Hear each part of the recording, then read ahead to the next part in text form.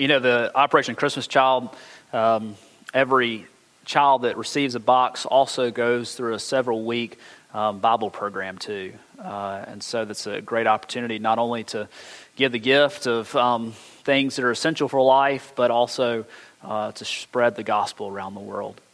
If you will, please take a Bible and turn to Philippians chapter 4.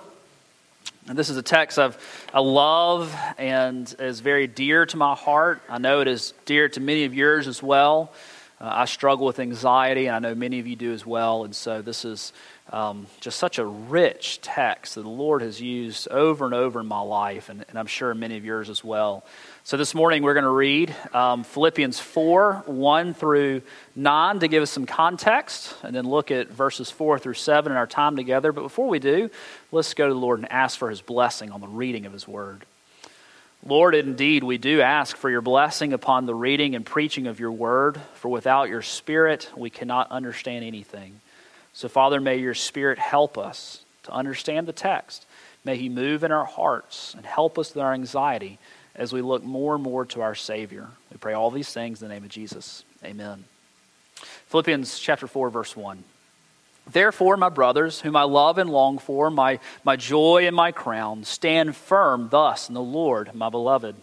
I entreat Euodia and I entreat Syntyche to agree in the Lord. Yes, I ask you also, my true companion, help these women who have labored side by side with me in the gospel together with Clement and the rest of my fellow workers whose names are in the book of life.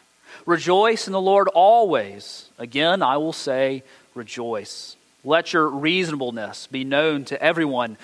The Lord is at hand. Do not be anxious about anything, but in everything, by prayer and supplication, with thanksgiving, let your requests be made known to God.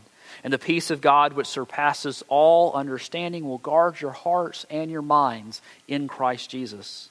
Finally, brothers, whatever is true, whatever is honorable, whatever is just, whatever is pure, whatever is lovely, whatever is commendable, if there's any excellence, if there's anything worthy of praise, think about these things. What you've learned and received and heard and seen in me, practice these things, and the God of peace will be with you. The grass withers, the flowers fade, but the word of our God shall indeed stand forever. Our passage this morning gives us two great strategies, two great ways to counter anxiety in our lives. The nearness or closeness of God and specific prayer with thanksgiving. The reality is that we don't have to live lives full of anxiety. Does anyone here else struggle with anxiety besides me? Certainly I'm not the only sinner here, right? Anxiety has always been a struggle of mine, and I think through seasons of my life, some seasons are better than others. Perhaps you can look back at your life as well and see when you really struggled with anxiety, and other times you seem to be doing all right. The hardest time for me was college, at times immobilizing fear and anxiety. I remember the worst attack I had of anxiety, a true panic attack. I was in England one summer working at a small ministry in Cambridge. And I was on a train ride back from Cambridge to London by myself in the middle of a country of which I knew very few people. The train ride was 45 minutes long, and about halfway through, all of a sudden, I began to have an anxiety attack. And there I was, curled up, mostly in a fetal position, immobilized, praying out, Lord, help me. It was a fervent prayer, a very fervent prayer. Have you ever had a panic attack? Many people end up in the hospital because they think they're having a heart attack, actually. And there I was crying out to the Lord, help me, Lord, help me. And do you know what He did? He sent someone I knew. Here I was in a foreign country. I didn't know a lot of folks. I'd gotten into what I thought was an abandoned or vacant train car. And there I have my eyes closed. And I hear in a British accent, hello, Parker. And it was a man I'd been in a theological conference with the week before. I didn't know he was on the train. I didn't really know him that well. But he sat and he talked to me. And the Lord used that to help me regain control.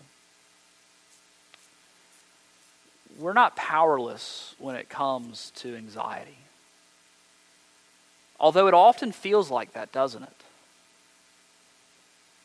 When you're anxious over things with your children, or finances, of wisdom to know what to do, or even sometimes you don't even know why you're anxious.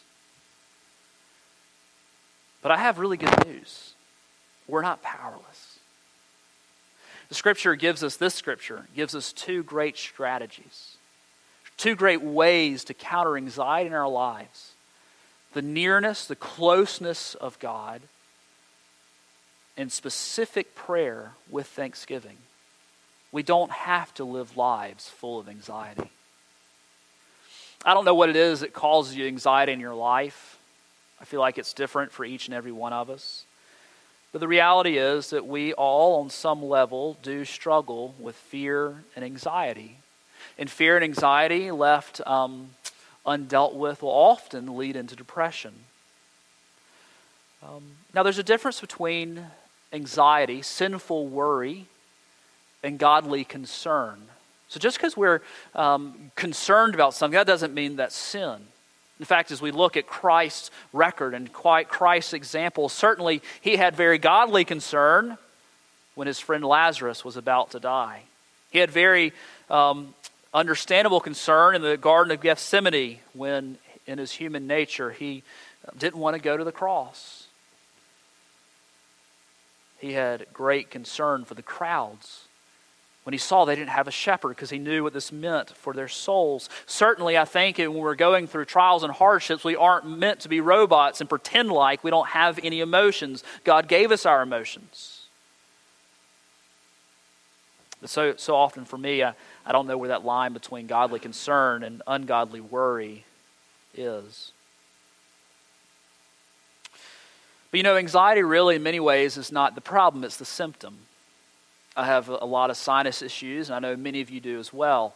And I've had sinus surgery twice, actually, and it's been very helpful. But, when you go for a sinus infection to the doctor, you tell him what's going on, and he says, well, your sinus cavities are swelling, and you have a fever and all these sorts of things, and you're congested. Thank you, I know all those things.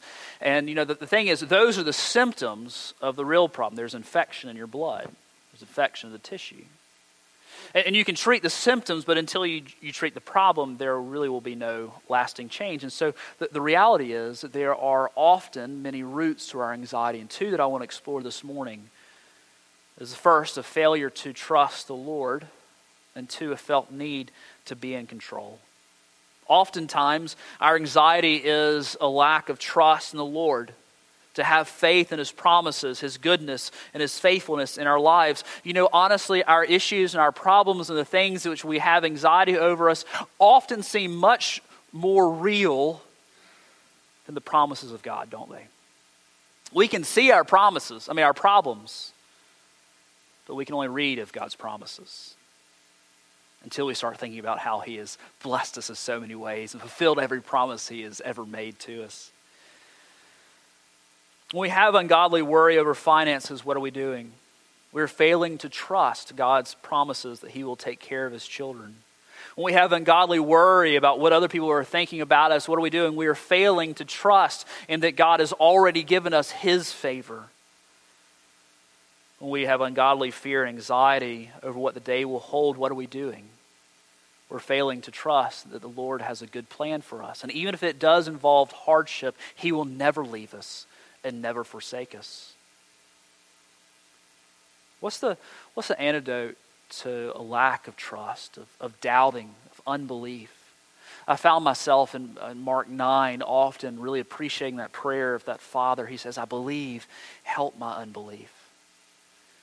The primary way in which we fight our unbelief is by saturating our lives in the Word of God, by jumping in with both feet, and being captivated again by our Savior.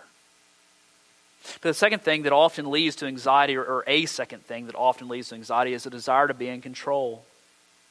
Think through times in your life when your anxiety has been especially high.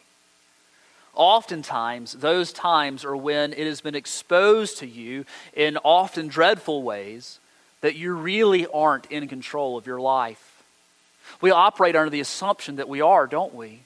As we bebop along in normal life, as we go about our normal day and our routines, those routines give us the illusion of control. But in reality is we have no control of our lives. The Lord does. And when we are painfully aware that we've had this illusion that we're in control, it often leads to anxiety. As we think about illness and how illness will invade our lives of our own illness or someone else that we love that we're taking care of, we're suddenly aware we're not in control anymore. We're waiting. Waiting by its very definition means that we're not in control. We see this dynamic in our relationships. It can happen to men and women, but it seems more so to affect young mothers than it does fathers. When not much is going on in normal life, we can often maintain the lie that we remain in control. But once multiple children and competing schedules and new financial pressures and growing responsibilities at work are added, we so often run ourselves ragged trying to maintain the image that we are in control. And anxiety is what comes of it.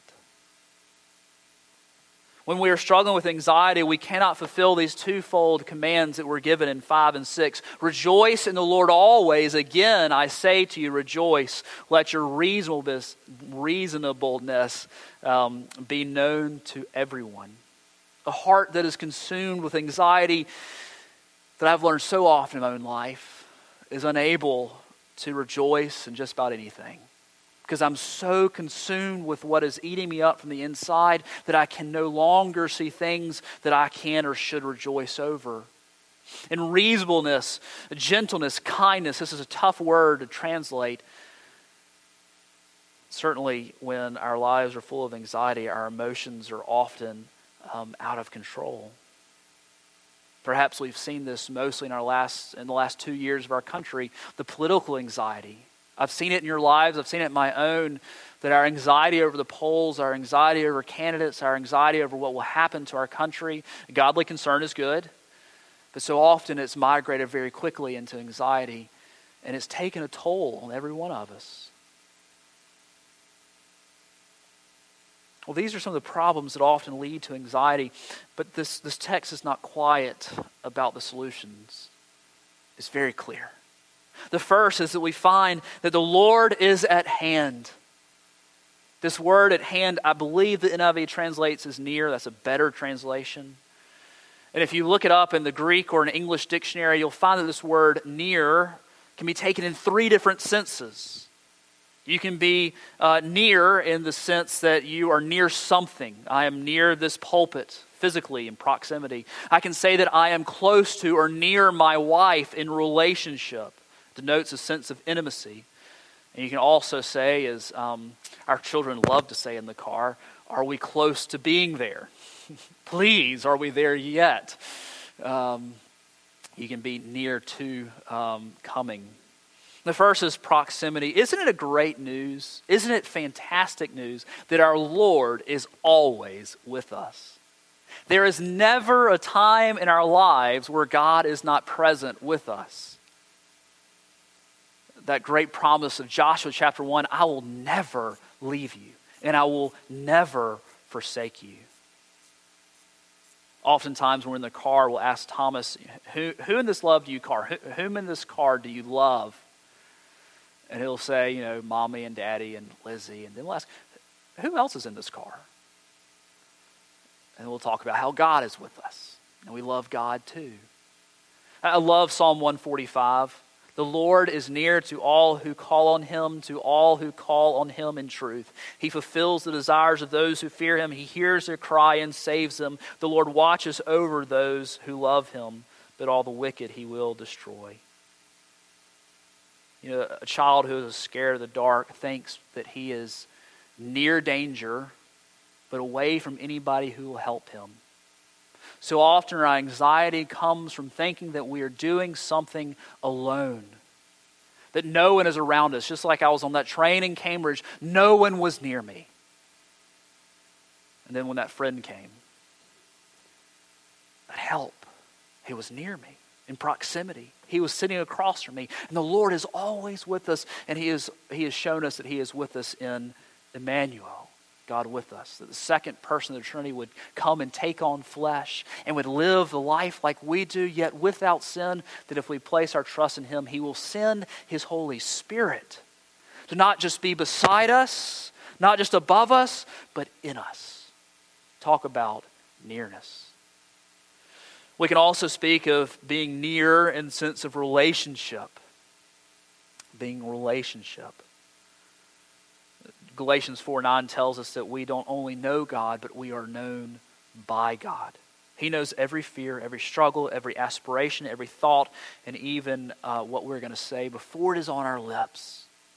What a great friend we have in Jesus, who is not only there with us in proximity, he is with us by relationship. We who were far off, we who did not have peace with God, have been brought near by the blood of our Savior, by relationship, by his sacrifice for us, that we might have an intimate relationship with the Lord. You think about the Garden of Eden and all the wonderful things about the Garden of Eden. But what was the greatest thing about the Garden of Eden? It wasn't that Adam and Eve would live forever. It wasn't that they could work the ground and it wouldn't fight against them. It was that they were in near, close proximity and relationship, in an unbroken relationship with God himself.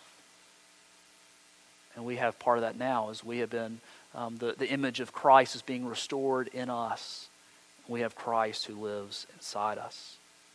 But also the second coming, we can say that he is near and that he is coming soon. Can you imagine if you were in a city that was under siege and you were told that food and water were just around the bend? They were coming to help you. A foreign army was coming to your aid. Can you imagine if you were a lonely downed pilot behind enemy lines when you could hear the distinctive rotor sound of a Black Hawk helicopter? It was near to you. It was coming. Or you think about the hope of a shipwrecked sailor adrift at sea when he sees a ship turn and start coming towards him. Knowing what's coming helps us, and Christ will come. And all the reasons why we've had anxiety that we don't think anybody's in control, it'll be made very clear very quickly that Christ is King. So the first strategy when we deal with anxiety is realizing that God is near us. He has not forsaken us. But the second is specific prayer with thanksgiving. Verse 6, do not be anxious about anything, but in everything by prayer and supplication with thanksgiving, let your requests be made known to God.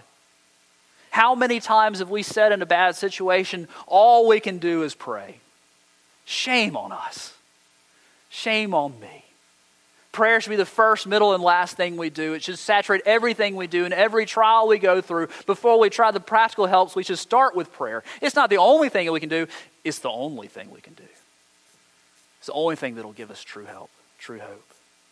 We are commanded to let our requests be made known to God. It doesn't mean that God doesn't know what's going on. But it might be silly to say, but it's true. We haven't asked until we've asked. Have we asked? Have we asked specifically for help? Prayer here is a generic word for what we do when we come to the Lord. We can pray against things, we can pray for things, we can pray for help. But here, supplication or petition means to ask for help, believing in a specific situation. It is the prayer of faith of James 1 and the prayer of a righteous man in James 5. Have you been specific about your issues? I find that just the process of coming before the Lord and bringing him specifically what I'm praying for brings great peace in my life. I know I've said it before, but I'd always call my dad and say, Dad, I'm facing X, Y, and Z. And he just stopped me halfway through. He said, Parker, you prayed about it? You know, I started at one point, I would call him, and while it was ringing, I'd say, Lord, I pray this would help. So that when he asked me that question, I could say, yes, Father, I have prayed for that. I'm sure you've never done that before.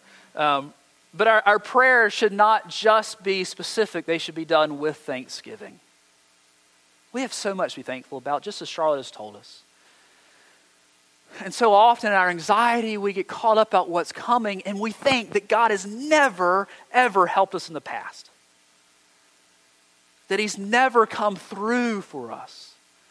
And then we stop and we think, and we start counting all the ways that he's helped us and all the things that he's blessed us. We just go on and on and on and on and on for all of eternity, and perhaps we will. And then we realize, man, God really is in charge. And he really is going to help me. I remember a few weeks ago I had a bad day of anxiety, and I prayed for the things that I've taken a vow before the Lord to pray for every day. And then I just stopped, and I spent the rest of my prayer time just thanking him for things he had done. The result is, when we do that, is the peace of God, which surpasses all understanding, will guard your hearts and your minds in Christ Jesus. This word guard here means to be a sentry. Not to be a century old, to be a sentry, like a warrior. Remember, Philippi was founded by retired Roman soldiers, and so they would immediately understand the context. The peace of God will stand guard over your hearts and minds when you call upon the Lord who is near with specific prayer, with thanksgiving. Can you imagine having peace? Can you imagine having peace in the midst of illness, failure, or issues with the family? No, it surpasses our understanding, and that's exactly what God promises here. Peace does not necessarily mean that God is going to take away the situation from us. Oftentimes, most of the time, he doesn't.